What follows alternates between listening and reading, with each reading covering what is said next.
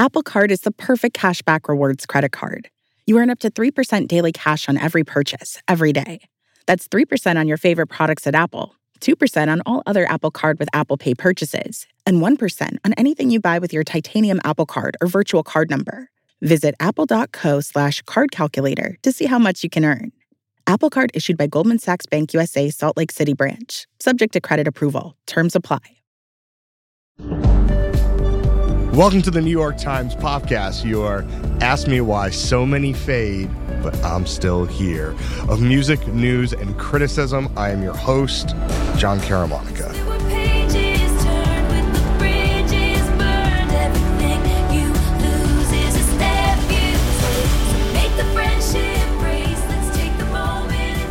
I'll tell you one thing. I'm not on my own. I'm rolling with the team. Joe Coscarelli is here. Yes, good morning. Live from Los Angeles, live from Santa Monica, perhaps. Caryn Ganz is here. Hi, John. It's me. It's the problem, a.k.a. the problem. Lindsay Zoladz is here. Hey, Caryn took my joke, so. Okay. And the biggest... I had an alternate. We'll post game. And the biggest stepper is here, John Pareles. Being emotionally abusive as usual. Damn. We're starting off. Yo, okay. This podcast is dedicated to everybody who I have seen in the last couple of days asking about it. Shout out to Emma and to Ariana, who I bumped into and we're talking to about this. It's dedicated to everybody on Twitter who shared with such good grace my mid-review of Midnights. Shout out to the person who sent me a picture of a noose. That was fire. And thank you for returning me to the catalog of Lil Loaded, which I also appreciate. Let's get it cracking. This is not a great Taylor Swift album. I'm just putting it out there. I'm camera on today in the red jersey, tour merch, extremely rare. I have a lot of Swift ephemera. If anybody wants to go fund me for the Papa John's pizza box from this era, I'd be certainly game to have some contributions to that. Taylor is a generational artist. We all know that. That said, this feels stuck in place. I do have some theories about that, some of which I talked about in my review. LZ, talk to me. Where are you at on Midnights? That's right. Yeah, we're throwing right to you. I mean, I would make a baseball joke, but I don't know anything about sports. That's okay. Yeah, I will refrain. Thank you. Stuck in place, use it. Stasis is a word that's been coming up for me. I don't know that is a bad thing, though. I think this record has grown on me the more I listen to it. And I agreed with a lot of your review, John, that I think we need to talk about the way the project of re-recording her albums has sort of made the new music that she's making feel more backwards glancing and more self-referential than ever. I think there's a real Hall of Mirrors quality to this record that is both a strength and a limitation at the same time. It is very much a record in conversation with her older songs. She's literally sampling Out of the Woods on one of these songs, which is a song that's not even 10 years old in her catalog yet. So I really see her like looking backwards in this way that I do find interesting as a fan, but I find a little limiting to this music breaking out beyond like people who are very interested in Taylor Swift, of which there are many, many millions, apparently. I mean, we also have to talk about how this record is set to be like the commercial smash of the year. It's breaking records that she previously held with Reputation, which I know for everyone but John Caramonica in the world sort of think there's a public perception that record was sort of some sort of failure, but it was a huge commercial success. Vindication. So I think this record is really hitting in ways that even Folklore and Lover did not in a commercial sense. And part of that has to do with the rollout. But I think come year-end time and as we're kind of looking at what happened this year, like the story of this record is going to be very big in the industry and the trends that it both forecasts and exploits in a way. And shout out our friends at Hits Daily Double, who I'm sure are going to adequately cover all the business components of this. JP, where are you at on Midnights? Well, to me, it's the first record where she's actively doubled back. She's going back to Reputation. She's going back to 1989. She's revisiting a style that she's already moved through. Lindsay said it's an echo chamber. It's a hall of mirrors. She's done this stuff before. Should we get very conspiracy theory right up front? Could this be the Missing Karma album? That's the Reddits are Redditing, the Tumblrs are tumbling. She has already semi-debunked. So she said that these are all new songs. So take that as you will. That is also what was shared with me. Now, look, narrativizers are going to narrativize, I will say one of the challenges of this record in terms of the doubling back is I feel like if it's doubling back to one moment, it's doubling back to Lover. I know other people see other things or hear other things, but Lover to me is maybe the least tonally consistent and least successful of the pre-folklore albums, the canonical pre-folklore albums. And one of the things that I really struggled with on this record, and Joe, you had shared that YouTube kid who was just like guessing if Jack Antonoff produced the songs based on the first 3 seconds of the vocal production. This is something, we talk about doubling back to an idea or doubling down on an idea. This particular textural approach, which to be frank, by the 8th time listening to this album, I was like, are we on a James Blake type beat? What are we doing here? To me, it didn't seem like a insertion of rebar into concrete to make it stronger. It seemed like a kind of we are 3D model printing a thing that already exists. Wow, that was a crazy construction metaphor. I need to go back and listen to that. First of all, you can't see my HGTV stand-up. That's really where my stand-up energy is being spent these days. It's true. Joe, does this record hit different in California, Joe? I've been on the move this week, and I haven't been in the headspace. It doesn't. When I received Folklore, I was remembering back. I was on vacation. I listened to it in a thunderstorm. It was perfect scenario-wise, and you guys had the opposite experience, and I think that continues to play out in our reception of those records. This one hit me at a very strange moment. I've had a busy week. I've been on the move. I haven't been in a position Rap to Capital really in stores it. now. Yeah, thank you. Yeah. Buy the book. So we can continue doing Taylor Swift podcasts literally till the end of time. Actually. And honestly, until this Sunday morning, I feel like I hadn't understood this album. I will say, play 6, play 7 through, I'm starting to get it more, especially side A. I find the middle and side B just still exceeding my grasp. But I do...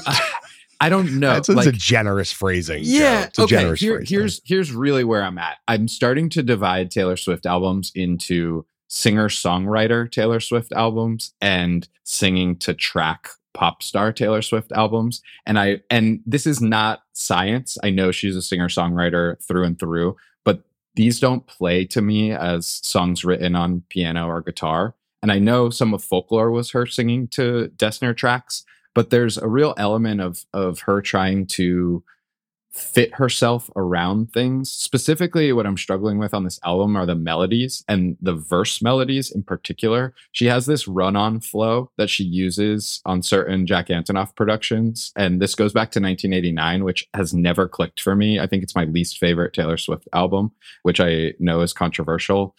And when the moments hit that are pure Taylor Swift, like the song we listened to coming in, You're On Your Own, Kid, to me, that is real capital T-S Taylor Swift. That's why I opened with it. Even though I don't think it's the best song on the record, it is a Taylor Swift, no quote marks, a Taylor Swift song. And the difference between her pushing herself to me in directions I don't really want her to go, and when she's really in her pocket.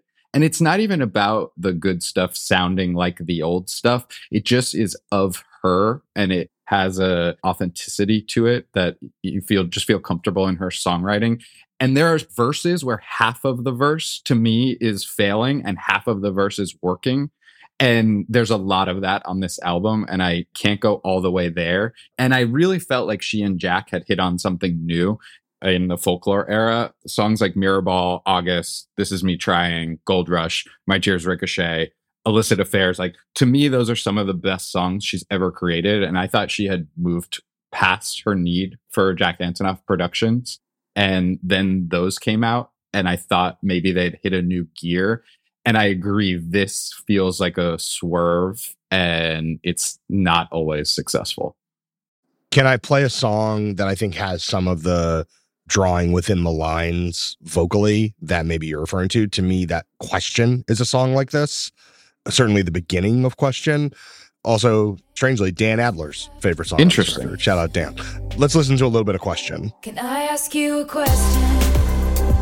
Did you ever have someone kiss you in a crowded room?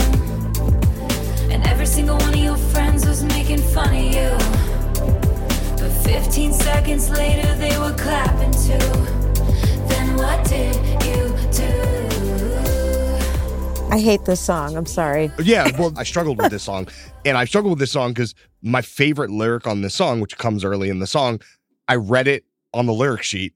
And then if you would have asked me like where the word break was, like where the line break was, I would have gotten it wrong 5 times in a row, which is, I don't remember who I was before you painted all my nights, a color I have searched for since. And it doesn't break where I think it's supposed to break. It doesn't feel, the rhythm doesn't feel quite right. Caryn, you say you are opposed to Question. Frankly, I saw on Instagram, which you're not opposed to, extremely sus. You want to just tell everybody? I mean, you already told the people who follow you on Instagram. Why don't you just tell everyone else? I think it's a mid album as well, but the songs that I like, I really, really like. And I'm just going to completely pretend that the 3 a.m. songs don't exist because those are 7 songs I don't like at all. So I'm just going to talk about it. Subtractive. I'm just going to talk about the 10 tracks, of which I really do like 6 of them, possibly 7. No, look, we're going to go with 6. It's 13, just to... Oh my God, it's 13. Yeah, of course. That lowers my percentage. I told them I was doing math before this began. This is why I don't do math for a living. My God, you're right. Of course it's 13. I knew that. Anyway. Brown University in the house. But listen, there's no requirements and I didn't take any math. I think that's showing right now. Sorry, should I go get my math team jacket just for the rest of the episode? John, math team is getting up there with a semester in London for the podcast drinking game. Trope. That's right. But I agree with everything that you guys said about the tone and the tenor and the shape of the album. It does feel like a return most to Lover to me. But then when I went back and listened to Lover, it had many different shifts and aesthetics. And it's one specific element of Lover that it's sort of hitting that over and over again. I went back and I listened to Reputation yesterday and I was like, God, part of the thrill of Reputation is that there's so many different colors.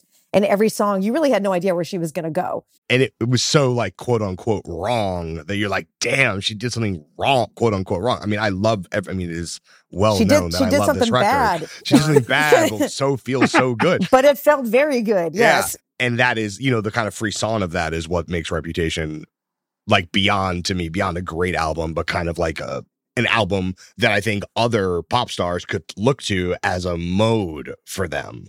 But when I went back to Reputation, I really liked 12 of the 15 songs. Now I'm concerned about my math, so God knows if I have that right. But, and Lover, I liked 13 of 18. Oh, wow. You really did math. Yeah. Yes, I did. Crunching numbers. I did, which gives me a personal, so it's a 72 on Lover and an 80 for Reputation. We're going Metacritic brain. Oh, we're going Metacritic? No, I just divided and multiplied to make it out of 100. I was just curious to see my own view. I'm getting a 50 tattoo on my arm. But I mean, the things that work here really, really work. And the songs that I like the most are Anti-Hero. I'm beyond thrilled that this is the first single. I'm like literally jumping Taylor up Swift and down. Single. She hasn't hit with a single like this probably since Delicate, RIP to the prospects of Cruel Summer. But like, this is, to me, it's Blank Space Part 2. It's really, really, really peak radio Taylor. Like, this is a hit. Could not agree more. Everything is just so aligned perfectly and lyrically.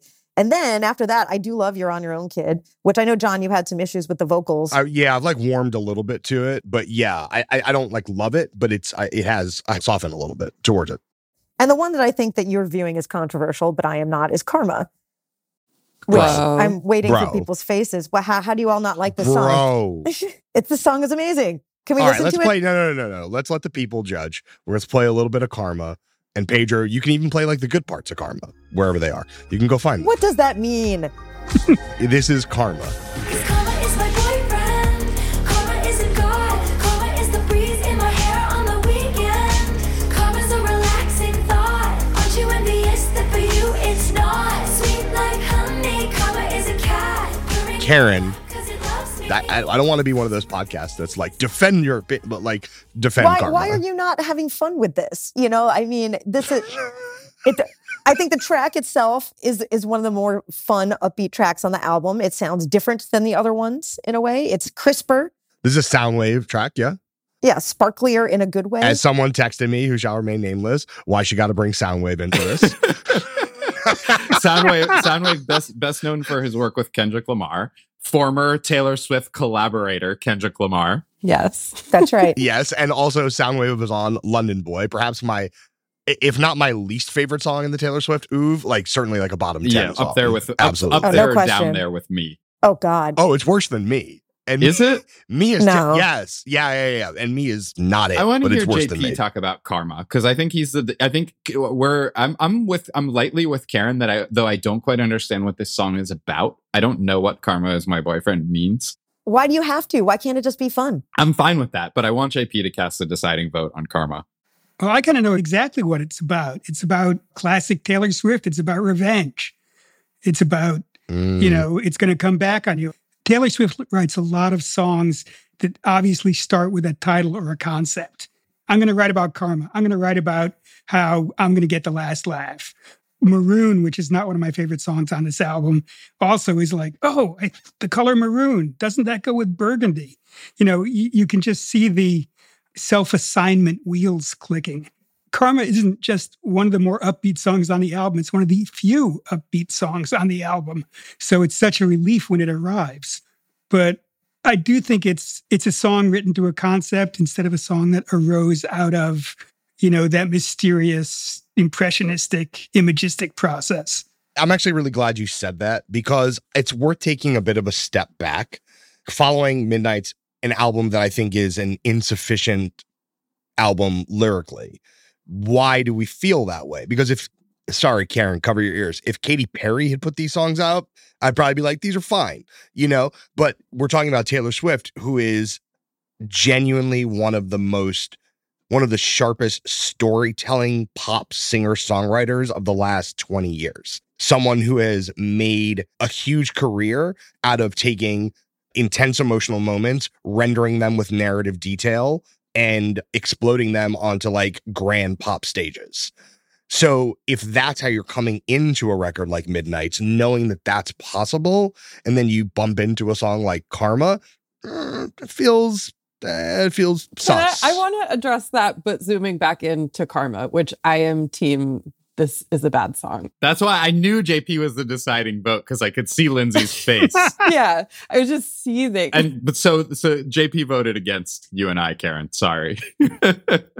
Well, I have two things to say about it. One is that to go back to the sort of Karma album conspiracy theory that JP brought up before, my take on that is that it wasn't an album, or maybe it was, but I think this song could have been written in the Reputation era, and the sort of wink to the fans is like, this is an old song that I'm bringing back, because it feels of a piece just perspective-wise and songwriting-wise.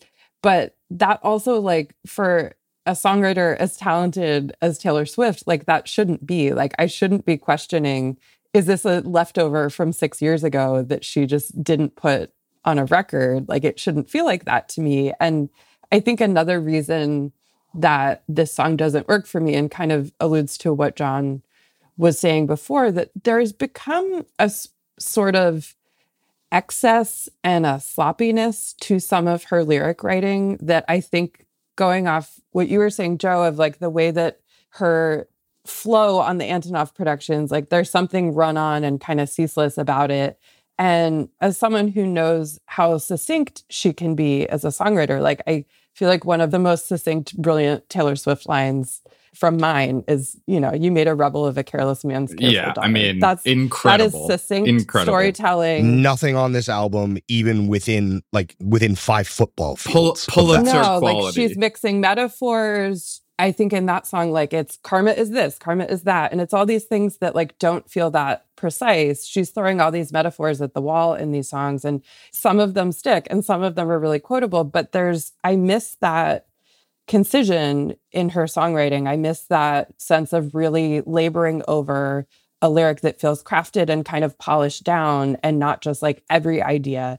And I do wonder if some of that is moving from collaborating with other songwriters like Liz Rose, like who from the early days, moving to collaborating more with a producer like Antonoff. The whole point of Jack Antonoff as a producer, as we see with his work with Lana Del Rey or even with Lorde, they have lyrical perspectives. I think while Taylor is, like we said, a generational songwriter, an amazing talent, I think she is someone that sometimes could benefit from collaboration on a songwriting. And being pushed. Being pushed and being edited in the right places too. And I don't think that that's something that Antonoff can offer his artists. And I think that's part of why you get this narrative of the ambivalence about what he's able to sort of get out of them. And I think someone like Lana is really good at bringing all these ideas, knowing how to edit her own, just getting some real like poetry out of that approach. And I think a lot of my ambivalence with the Jack Antonoff productions, which it sounds like we all kind of share, is I don't know that he's pushing back or challenging her from a pure lyric perspective. And I miss that in her music. I don't even think it's a question of is he pushing back or challenging her. It's more that the end point of the Antonoff productions feels preordained. And it's like they're both showing up to deliver the preordained thing. I mean, this is like, obviously, if you follow hip hop, you understand about type beat production. You go on YouTube, it's like any major producer, so-and-so type beats. Some kid in like Cyprus is making records that sound exactly like Kendrick Lamar records. These songs, this vocal production is Jack Antonoff type beat vocal production. And it just happens to be done by Jack Antonoff. And that's a struggle. And like I said, that kid on YouTube we were talking about, and I hate that it had to be him, but it's true. It's absolutely what's happening here. And I think, JP, you mentioned that like a song like Karma feels like it's an idea before it's a lyric. It's an idea before it's a fully constructed song. I would say the vast majority of songs on this album, it's almost as if they knew what they were intended to sound like and then merely kind of like drew within those lines rather than did something spontaneous that could potentially spiral in a different direction. And yet there are sounds on this album that are really good. There are tracks that are really good and there are vocal moments that are really good, and they don't always go together. Think about an Antihero, like after the Everybody Agrees is at the bridge and then the new synth comes in. Like Jack is doing some cool stuff in the mix here. Or even like the post-chorus little Christmas music-y thing in Antihero, also the little sleigh bells that come in. Like there are nice textural touches. A lot of Christmas music on there is. But she's been circling Christmas music for a while. Yeah, but didn't you have the conspiracy theory that Evermore was supposed to be a Christmas album? I mean, 'Tis the Damn Season. I think it's still just a killer. It's funny you mention the Jack stuff. I know, people resist the idea of putting that he is somehow controlling all of these women and putting them in his box. But something that his records with Lana, Lorde, this Taylor album, and even the latest Clairo album, Sling, have is a lack of rhyme and these run-on sentences, and they're very verbose. And I don't know what it is. I think maybe it's that his tracks are quite bespoke. They're not pop song loops. They live and breathe and grow as they go on. And I think there's something about that invites these vocalists and these songwriters to try to sprawl with him, to try to unfurl their thoughts. And I think it doesn't always work. I'd love to know which came first. I'd love to know, is the lyric package coming first? We should listen to that bit of Antihero. Because I don't, again, it's possible for a person who is a good songwriter to write mid-songs, a person who's a good producer to have a narrow approach to production in a particular context. But let's listen to a good stretch of Jack Antonoff stuff. So this little bridgey part in Antihero, let's listen to that. She's laughing up at us from hell. It's me. I am the problem. It's me. It's me. I am the problem. It's me. It's me. Everybody agrees, everybody agrees. Caryn, I know you were chomping at the bit to get in on this. No, I just wanted to defend Karma one more time. I'm sorry, I don't want to go backwards, but it's like, do we think that Out of the Woods is a lyrically brilliant Taylor Swift song? And yet it still is a great song. The issue here is that there is no Getaway Car and there is no Miss Americana and the Heartbreak Prince on this record. You don't need to, sling your arrows at Karma just because we're missing something. That is not why I'm slinging arrows at Karma. I'm slinging arrows at Karma because it's type goofy. Like it's beneath her. I'm sorry. You're allowed we can have fun. Give us fun. But I am missing one of those more deeply constructed. I want to have fun. I'll listen to Bandman Rill. Like I'm good. Like it's just it's type goofy. It's literally like, look. I can tell you what's goofy. Question is goofy. Bejeweled is goofy. Bejeweled is the most lovercore song Bejeweled's on not here. Goofy. It's not goofier than Karma. They're MMPs. Yeah, they are MMPs. But it's the same thing. I want to write a song called Bejeweled. Let me put all of my jewelry metaphors into a song. It's very much a construction project. I want to zoom in for a second on Maroon, because I think Maroon is one that is both backwards looking. It's very self-referential. She already has a song called Red.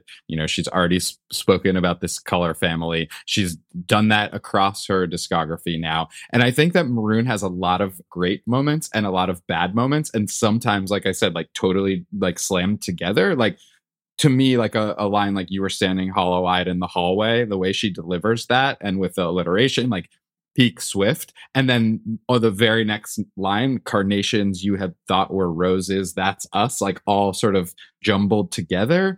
And the first verse, the incense, the vinyl shelf, I like all of that. The cheap ass screw top rose. Yeah. Oh, that shout out really White Lightning. That shout out White Lightning. But then you get to the chorus and there's all this space and she's really using the production and landing the chorus. And the outro, to me, when she drops the octave on the hook on the outro, like one of the best moments on the album. These songs are so many of them are almost there. Even Lavender Haze, like pretty experimental for a Taylor Swift song. Shout out to Zoe Kravitz, who's been working. Shout out to Maggie Rogers, who's been working on an album with Jack, I guess. And maybe this came from those sessions. I don't know. Soundwave on this one. But then you have the bridge. And it's just like for Taylor and Jack specifically, known for their construction of killer bridges. Talk your talk and go viral. Like, and the way it's delivered, like, it's just like. She didn't write that one. It's a mess. It's a mess. I'm not crazy about get this off my desk either. I don't know. Okay, so I feel like Taylor did not write that line. Wait, first of all, let's take a quick break. Let's listen to a little bit of Lavender Haze, and then we're gonna come back and get involved in this.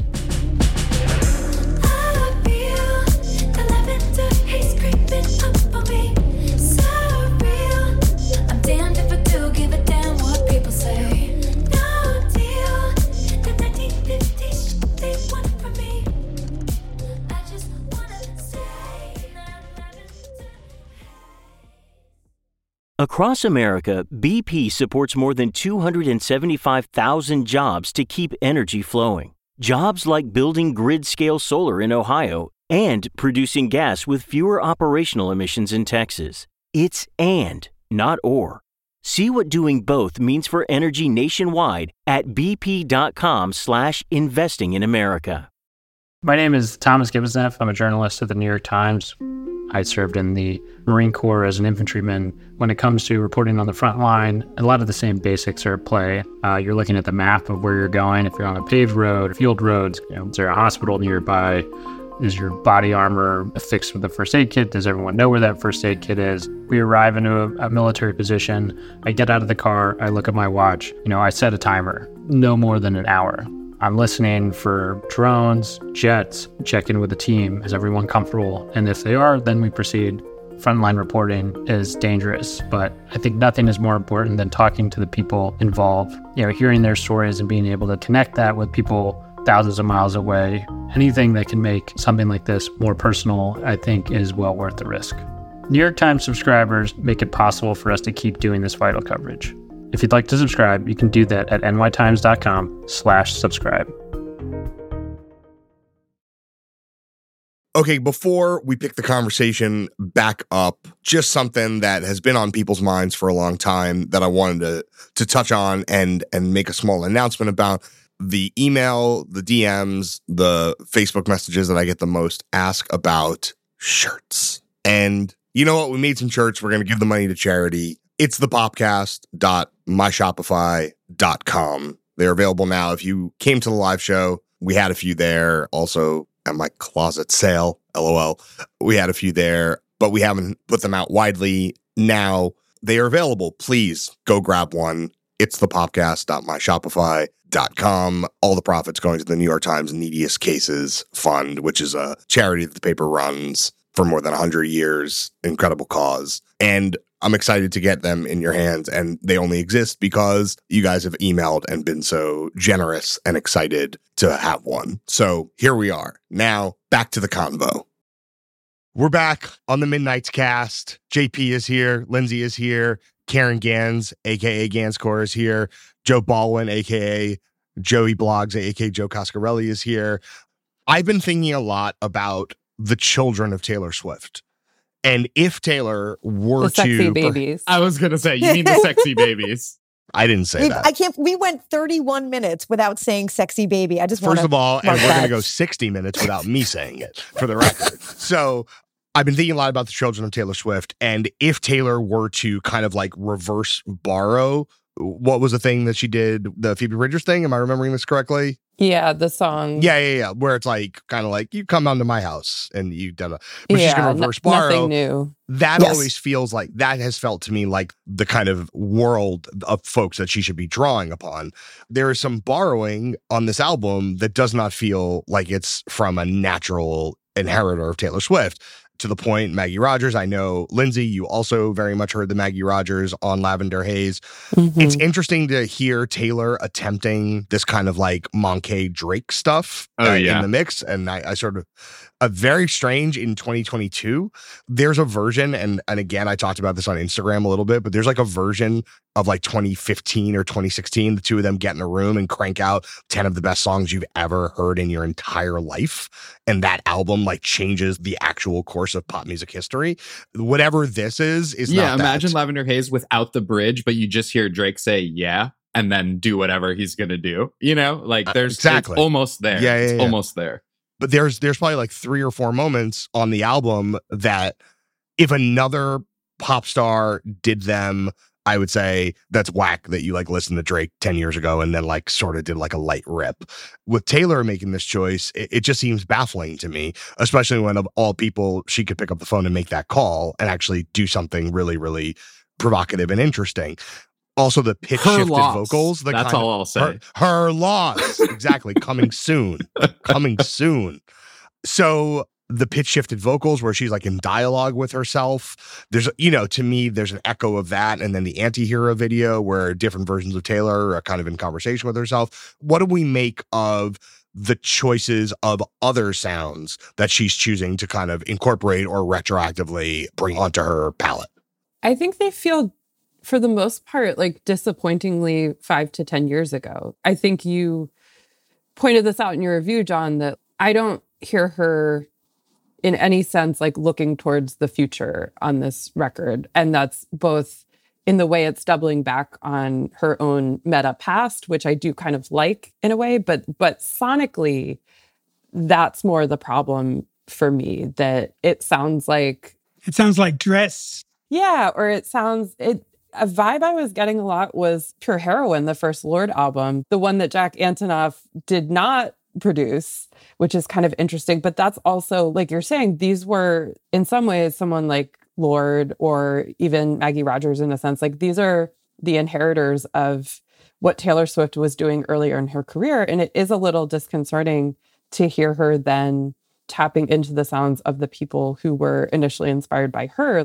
I think sonically it just feels stuck and feels a little dated. I also like really can't stand all the pitch shifted vocals on this. That just feels so 10 years ago. Forget whether it's au courant or not. Like put that to the side. Is there a philosophy?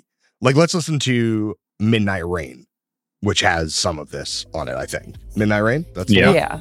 Okay. A lot of Let's listen to a little bit of Midnight Rain. He wanted it comfortable, I wanted that pain. He wanted a bride, I was making my own name, chasing that fame.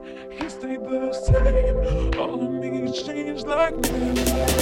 It came like a postcard, picture perfect, shiny family, holiday Is there a philosophy at work here? Why couldn't she just call someone else to do the vocal? What is she trying to say in the down-pitched vocals that she can't say at normal pitch? What's happening here? I do have a theory on that particular one. Like, that's the only instance of the pitch-shifted vocals that feel a little meaningful to me in the thematics of the song. Like, I think we should be talking a bit, too, about the sort of topics that she's addressing on this record, a lot of which are ambivalence about this perception that she is going to get married and have a family and is going to follow a certain path that was laid out for how a woman is supposed to be successful. That R.I.P. Joe Alwyn, you put in all this labor only to get sub-slagged on this album. This is a bit Don't Worry, Darling, the album. Yeah. Wow. Whew, just gonna leave that right there. Let's have an Antonoff pause after that. I think I'm onto something, but continue. You're calling it? You calling it now? I like this. You Babe like Ruth? this. You doing this? You Babe Ruth to the right field wall? All right. There's some Olivia Wilde feminism going on, I think, in that song. But aside from the production on Midnight Rain, I find that song thematically to be really compelling. And again, I like, as someone who is deep enough in her catalog to get all the meta references that she's making and stuff, I find the way that she's sort of gone back to her past songs, her past way of presenting this idea of romance and love and the love story that ends with the marriage proposal or something. She's really teasing out an ambivalence about that later in her career and like complicating this kind of fairy tale idea that she was so persistent and propagating like when she was a teenager. And I find that compelling. Again, I think there's limitations to that because you have to be really versed in her history to get the way that she's playing with that past. But I hear the pitch shifting in that song almost taking on this like masculine quality that she's playing around. She mentions politics and gender roles on another song. Like, I do see her engaging with that in a way that's like a little bit more explicit on this record than she ever has. You were looking for zingers from this album. You weren't looking for the great line. I mean, in Lavender Haze, she sets it out. She says, the only kind of girl they see is a one night or a wife. It's pretty direct, asking me if I'm going to be a bride. But it seems like something she could have said 5 or even 7 years ago. I do think her relationship with Joe Alwyn, even though he's, you know, Bill Bowery. I think you're misattributing to Bill Bowery. Bill Bowery, the songwriter, Bill Bowery. Noted songwriter, Bill Bowery. The soon-to-be Grammy-nominated songwriter, Bill Bowery, certainly. Can't wait for the speech. But like, I was thinking about this too with Lavender Haze of, you know, this idea that the tabloid attention that used to be paid to her boyfriends and her, you know, various relationships and who's she dating now. I do think in some ways a version of that fixation has become, are they secretly married? Are they engaged? We saw her wearing a ring. That energy has now focused on this one relationship that she's been in, the longest relationship of her life, I think. It's been like 6 years now that they've been together, I believe. He was the muse of Reputation in some ways too. So like she's been now in what seems like a very stable and supportive relationship for the past 4 or 5 albums and used to sort of get this songwriting material out of various short-lived relationships. So I think that there's you're a way saying in we which... want the Mary J. Blige version of Taylor is what you're saying. Just say yes. Yeah. Damn. No, I do. That's so rude. I do want more drama, though. I do want more drama. That's rude and unfeminist and rude. Part of my frustration with a lot of the songs on this album, I feel like they are relitigating the public relationships that she's already litigated on prior albums. And I think that Midnight Rain is part of that. That's very frustrating. Yeah. Not to do the total Us Weekly stuff, but the one where she's like, he wanted a wife and I was making my own name. That's Midnight Rain. No, that's Midnight Rain. Okay, that's a Hiddleston song to me. I think she mentions a holiday. Remember the 4th of July party shirt? Wait, that's not the Gyllenhaal song? Isn't there a Gyllenhaal song on there too? Oh, you think that's a Gyllenhaal song? No. I felt like the one with the New York socks, whatever thing. Isn't that a Gyllenhaal song? Oh, Can I take an unpopular position here? Yeah. What's that, JP? I don't care. Yeah. I'm so sick. I'm sick of the meta narrative. I'm sick of the fan service. I'm sick of it please write songs. Yeah. But that's what Folklore was. And Folklore was good. I know this is a controversial opinion on this, but JP, I know you're with me on this. I'm about to mute you. I'm with you, Joe. That is about to mute you. Like, Taylor Swift brought everything together that she's good at, and she wrote songs that are not about Taylor Swift TM. I co-sign this entirely. Me too. Yes. Me too. Yes. Joe, me and you, Folklore girlfriend, Reputation boyfriend. That's all I have to say. It's true. That's all I have to say. Literally, I want to pull back a sec from speaking of our own meta narrative. We reference Metacritic. We reference, John, the hate mail you've gotten for the last couple of Taylor Swift albums for writing thoughtful. They doxed you. They threatened to dox you over and over again.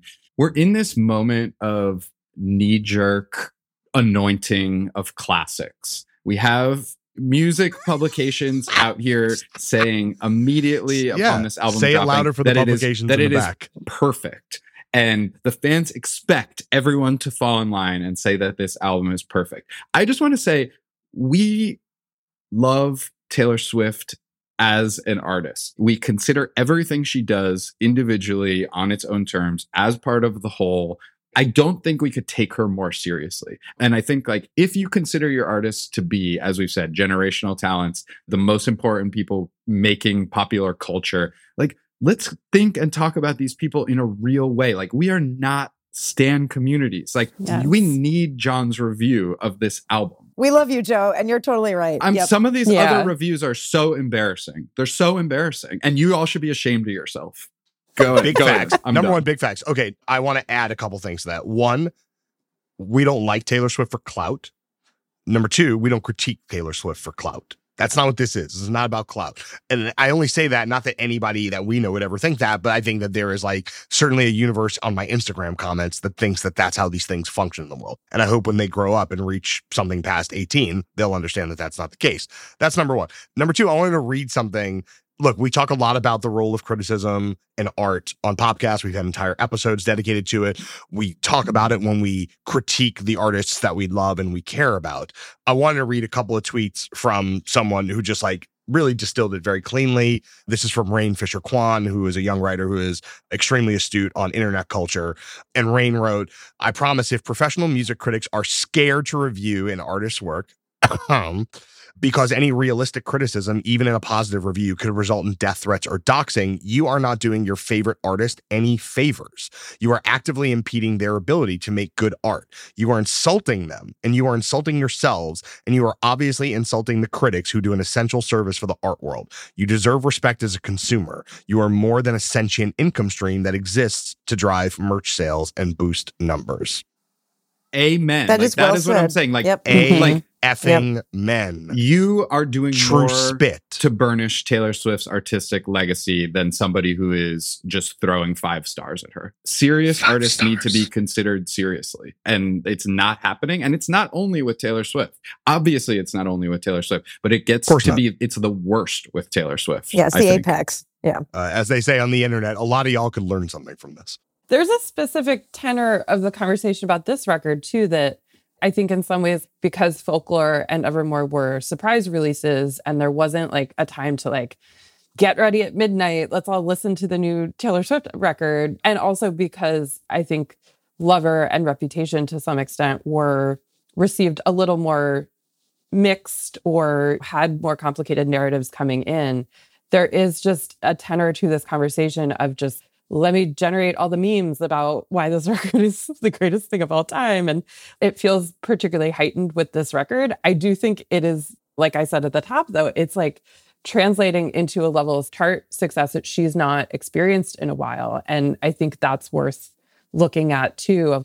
This record is on track to move more than 1 million units. Wild amount. Which we thought we'd never see again.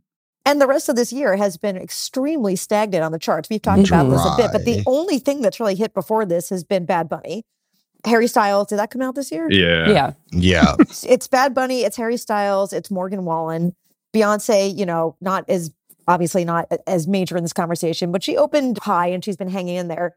But that's it. It's really not been, there were all these giant albums. We thought Kendrick was going to be big. We thought Post Malone was going to be big. Even the Drake record did not do what it was supposed to do, or at least in my mind, what it could have done. Okay, there are 2 songs we really haven't talked about a lot, and both are I think, fascinating for completely different reasons. Let's talk about something that's weird but beautiful. Snow on the Beach. No. Are we falling like snow at the beach? Weird but beautiful, flying in a dream, stars by the pocketful. You wanting me tonight feels impossible. Was the lost Lana Del Rey verse, as someone on Twitter said, stolen when her backpack was stolen out of her car on Melrose Avenue? That's the most compelling conspiracy I've heard yet. I actually think this is a perfect use of Lana Del Rey. What? No. I think she no. is such good texture on this song. I think the backup vocals, the little post-chorus thing, I have no problem with the use. Oh, we all love having Lana sun exposure. in our way. Your sun exposure. I think this is a weird song in general, but I have no problem with the way that Lana is used here as a shade. Can we talk about the distribution of labor on this song? Not simply the singing, which obviously the memes about Lana being like trapped in a cage, gagged and bound while Taylor sings her lyrics. Obviously, there's oodles of those memes, which are all very funny.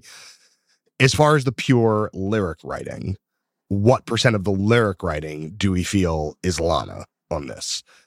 Because I feel like on more than a few moments, I'm really hearing Taylor singing a lot, what I identify as a Lana rhythm in the sort of syllabic rhythm sense. I think it's possible that she is doing Lana, but not literally doing Lana. She's trying to write a Lana Del Rey song. Yes. Oh, that's what you're thinking. Like a Dear John, Dear John, but with someone she likes. And then you probably get her coming around on the back end when she says, "Oh, I wrote this like in Lana mode. We might as well just get her on it."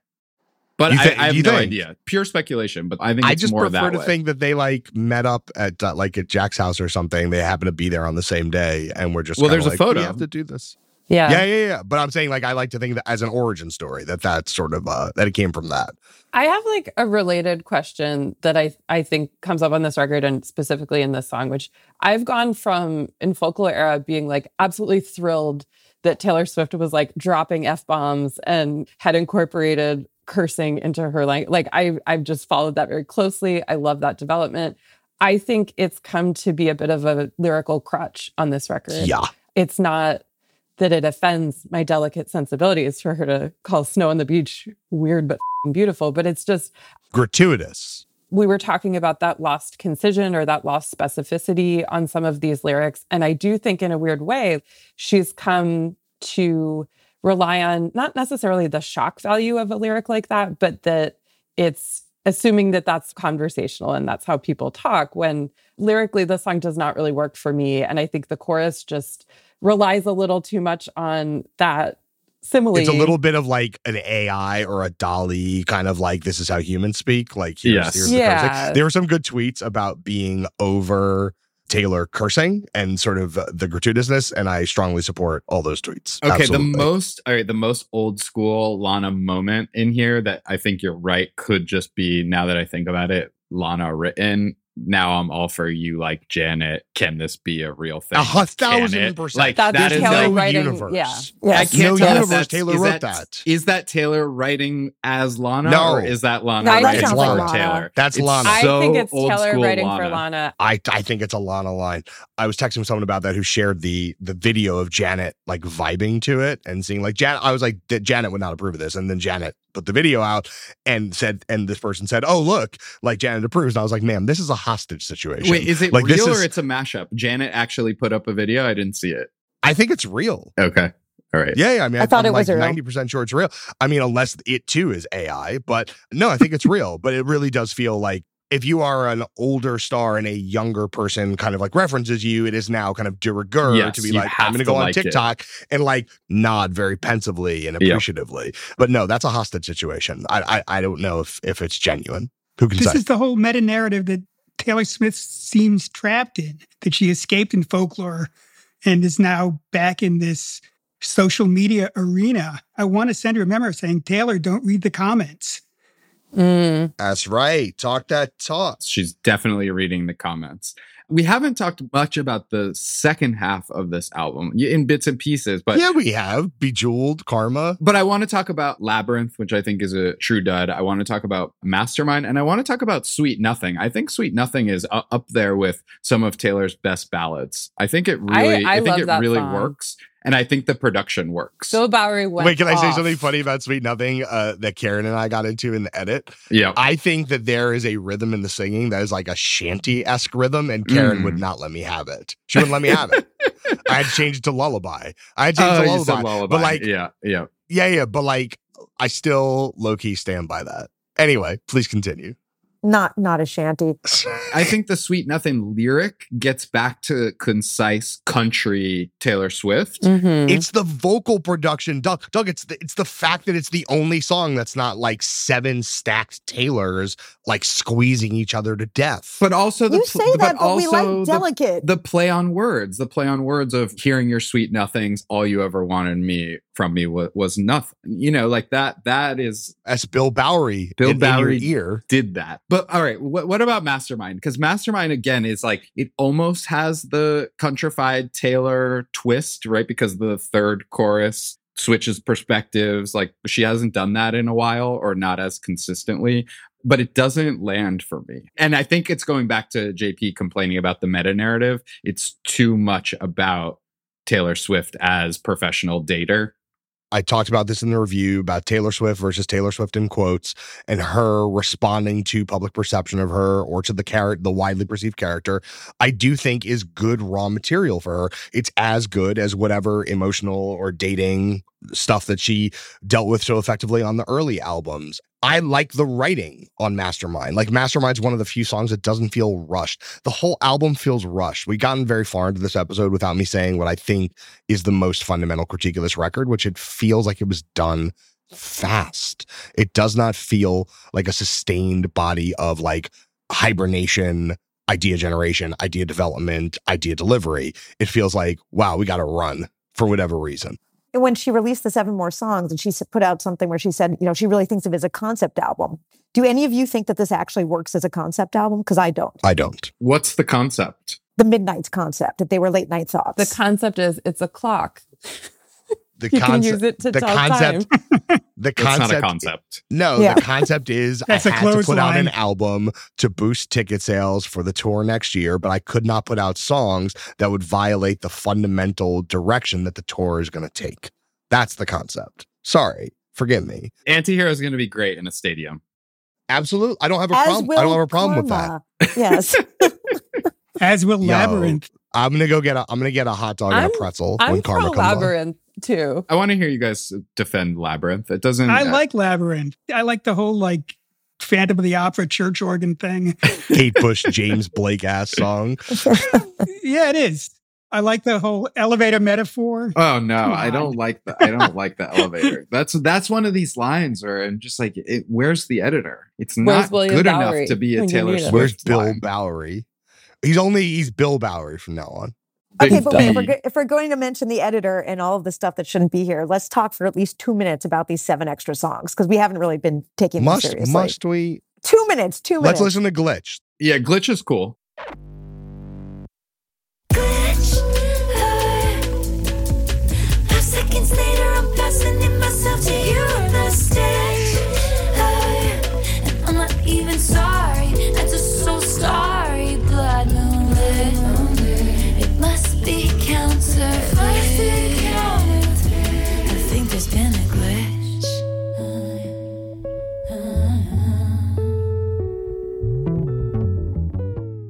Glitch is a good example of a song that probably could have gone either in the Reputation era or in the Lover era.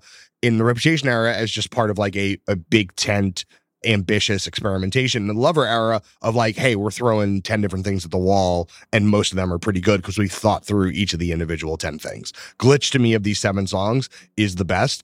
4 of these songs literally should never have been released. Like, they're actively damaging to the Taylor Swift But that brand. goes for most bonus tracks. I think we're holding Taylor bonus tracks to a higher standard than most because we actually listen to them.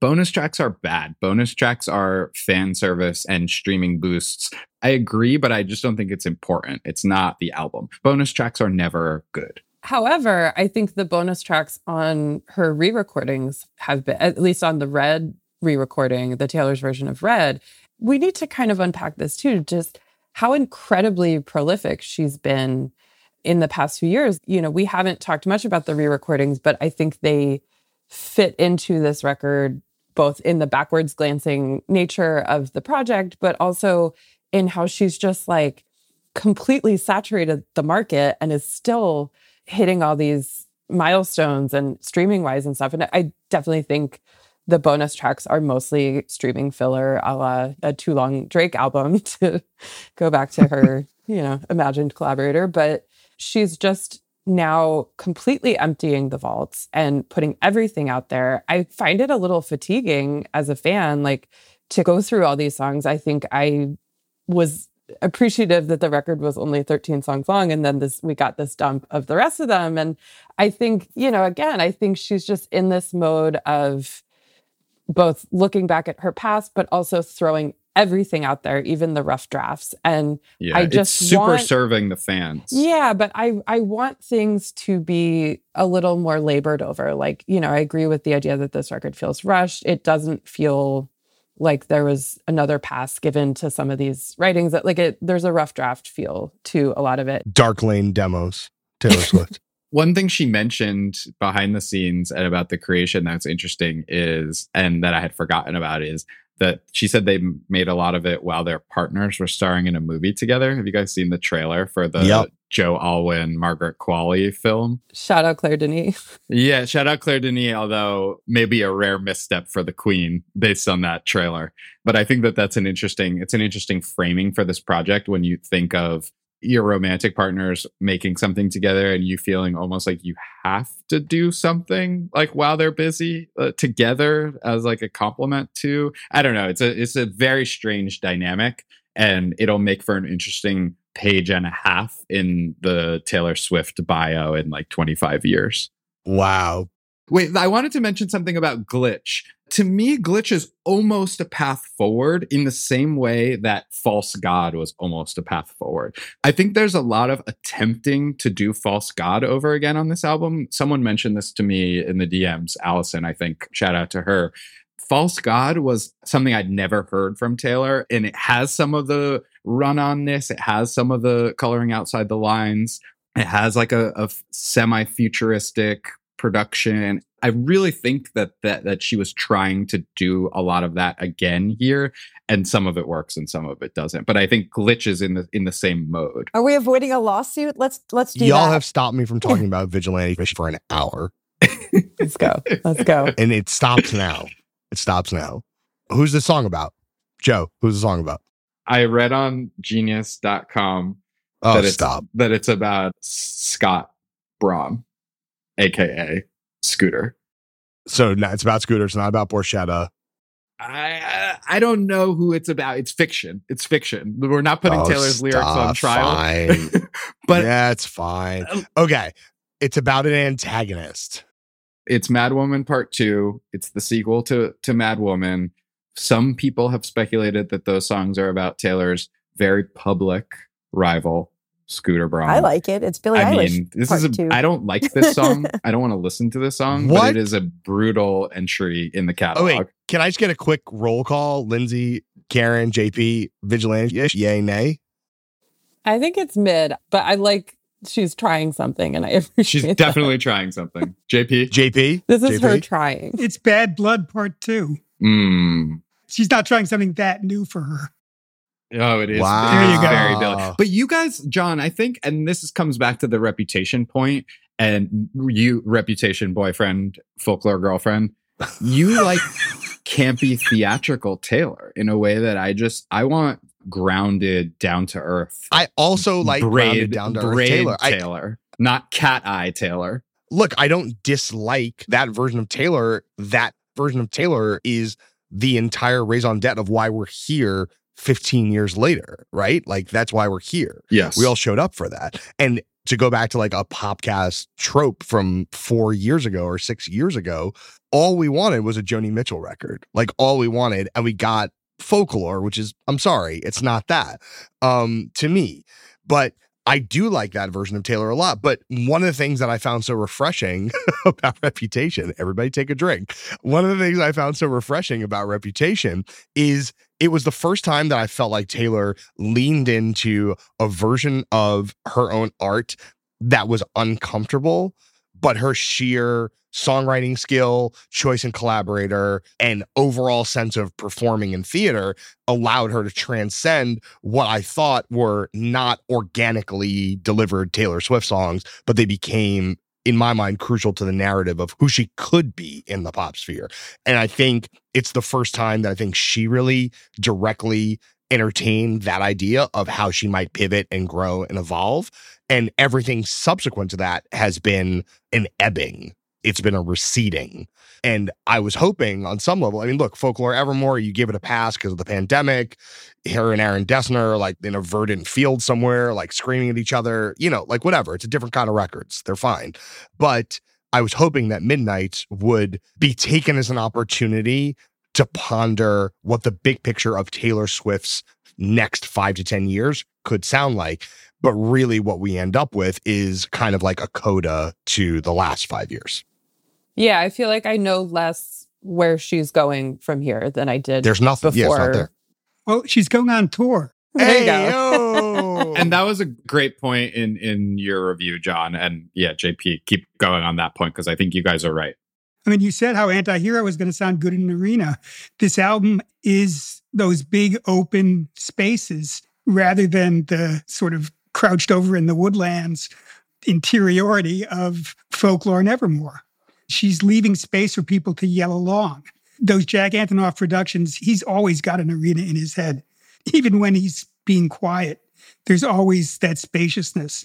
And I do think that the sound of this album is, oh yeah, I remember what it was like to tour arenas. I do think it's geared for that.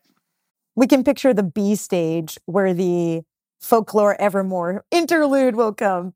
Another hot dog break. Okay, one last thing. I was talking to Helen last night, a friend of the pod, who asked me to address this specifically. And it kind of touches on the bigger questions about Taylor's potential pivot or lack of pivot. There's been some discourse on Twitter. I think Ann Powers was bringing this idea up of like, when do female performers really have the opportunity to change and reinvent themselves or bring new perspective into their music? And that has a lot to do with having a child and kind of the before and after of that. And making the argument that perhaps Taylor is trapped in the amber of not having crossed into that part of her life yet. How do y'all read that? Because I have some thoughts on it, but I'm curious how everybody else reads that. I thought it was a really interesting reading. I've been thinking about it a lot. It's not something I ever really considered, but I do think it fits within this record and even kind of what I was saying about marriage before, that there is a sense of almost antic stasis to this record that does, again, feel very millennial, and it feels very what we thought was going to be post-pandemic, but sort of we're still living in this changed world that's still really confusing and don't know what to do, like, you know, someone of her age. And again, she's been in this relationship for 5 or 6 years now. As far as we know, they're not engaged. She's thinking about marriage on this record, but comes out in a really ambivalent place. I found it to be a really instructive way of like reading this idea that we still consider her this like woman child, even though she's about to turn 33. Joe, what's your energy on this particular line of thinking? I haven't thought too much about Taylor as mother, but I think that this idea of a sort of arrested development and an extended adolescence, childhood has always been a huge theme in her music. The idea of children imagining what adult life is like. And I think it's tough. You've seen this in a lot of these mid to late career pop stars. Pop stars are older now. This generation of A-list star that we have, Kendrick, Drake, Beyonce, and Taylor getting up there. We're not used to, I think, people dominating the top of the charts into their 30s and 40s.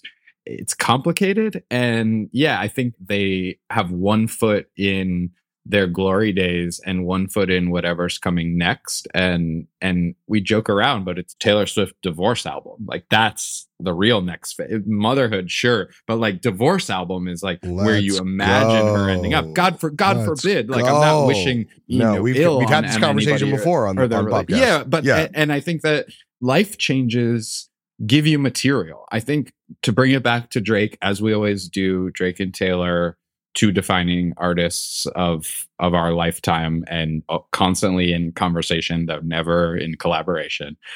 They both need new material. They both need something else to write about. Caryn, what do you think about this? I think it is really interesting, and I haven't given it a ton of thought. I think like her signifiers of maturity have always been like, I'm drinking, or I'm cursing. Yeah. Part of the issue with the backwards lookingness of this record sonically is, and content wise, is if you had put me to sleep 10 years ago and woken me up 10 years from now and said, this is the record Taylor Swift released in 2017, I would have said, sure, no problem. Like, there's nothing that marks it as a product of the present. There's nothing that marks it as a product of a particular phase in her life. It does feel like removed from a broad picture life narrative, except for the kind of oblique, people have these expectations about marriage of me, and I'm maybe not totally sure about what's going to happen with that. But apart from that, sonically, there's almost nothing that marks it as the work of 2022. And to me, that's frustrating. And I think the idea that Anne put out there is extremely fascinating. But also, if you listen to Reputation, that was Taylor evolving and taking on a different version of what her sound and art could be like. And Caryn, I know you think about this a lot. I can't help but think about Madonna. And Madonna's consistent. I was just going to serve you up. Madonna's consistent reinventions, both, I assume, even before she had her first child. Part of this also is that, like, what type of artist is Taylor? Like, do we think of her as a confessional songwriter, a country artist, a folk artist, and a singer-songwriter in which we interpret all of her first-person songs to be about herself, and then she shifts to become a pop star? We don't think that everything that Madonna or Beyonce or Katy Perry says is necessarily about themselves, right? And Beyonce just made an entire, basically, concept album about going out and partying, which does not sound like the work of a quote-unquote mother. I don't know why I had to have that in quotes. It didn't sound like the work of a parent. That's rude, Caryn. No, it reminds me of Jessie. Moms party too. Moms can party too, but like when Madonna had that shift, I mean, so I don't want to say she did it first, but she did almost everything first. She became one of the first pop stars to address parenthood on Ray of Light in 98. And she had a couple of songs on there about becoming a mother. And I thought they were really effective, and they were moving, and they were sonically really interesting. That was the beginning of another very sparkly disco period for her. I feel like Taylor's kind of trapped between these two things. Like, do we want her to be a pop star writing about abstract things or just love or the world? Or do we want everything to still be about herself? I don't know. I feel like that's part of this question. And none of the people on this episode have children, just to clarify. None of us have been so... none of us have been so blessed to have had our art impacted by parenthood. So just putting that out there. That's how we have so much time to talk about Taylor Swift. On a Sunday afternoon. Real talk. But I mean, I think some of Taylor's most interesting and compelling songwriting is the songs where she gets outside of herself. That's why I cited Getaway Car and Miss Americana before. That's the elements of Folklore and Evermore that I like the most. I was thrilled that she had removed herself largely from the narrative in those places. And so part of the disappointment for me of this album is that it does feel like such a doubling back in that sense. But that doesn't mean that the writing has to be immature. I agree in general that I think she needs life to happen to her. And maybe when you're so famous and you have 280 million Instagram followers, you will never have life happen to you again. She can never walk down the street. I don't know. It may be the true limitation is just her scale. Everybody, Caryn, JP, Lindsay, Joe, always a thrill. We could have done this for 6 hours or more. That is our show. One thing I would like to emphasize to everybody who is concerned about our critiques of Taylor Swift and this album is that I'm only cryptic and Machiavellian because I care. Listen to every Popcast ever at nytimes.com/Popcast. Email us at popcast@nytimes.com. Get in the Discord, get in the Facebook group, subscribe to Popcast anywhere you get your audio content. Google, Apple, Stitcher, Spotify, et cetera, Pedro Rosado from Headstepper Media is our able producer, especially able on a weekend and on short notice and on fast turnaround. Shout out to Pedro. We will be back next week, and we are going out with Vigilante Fish. Well, he was doing lines and crossing all of mine. Someone told us white collar crimes to the FBI. And I don't dress for villains.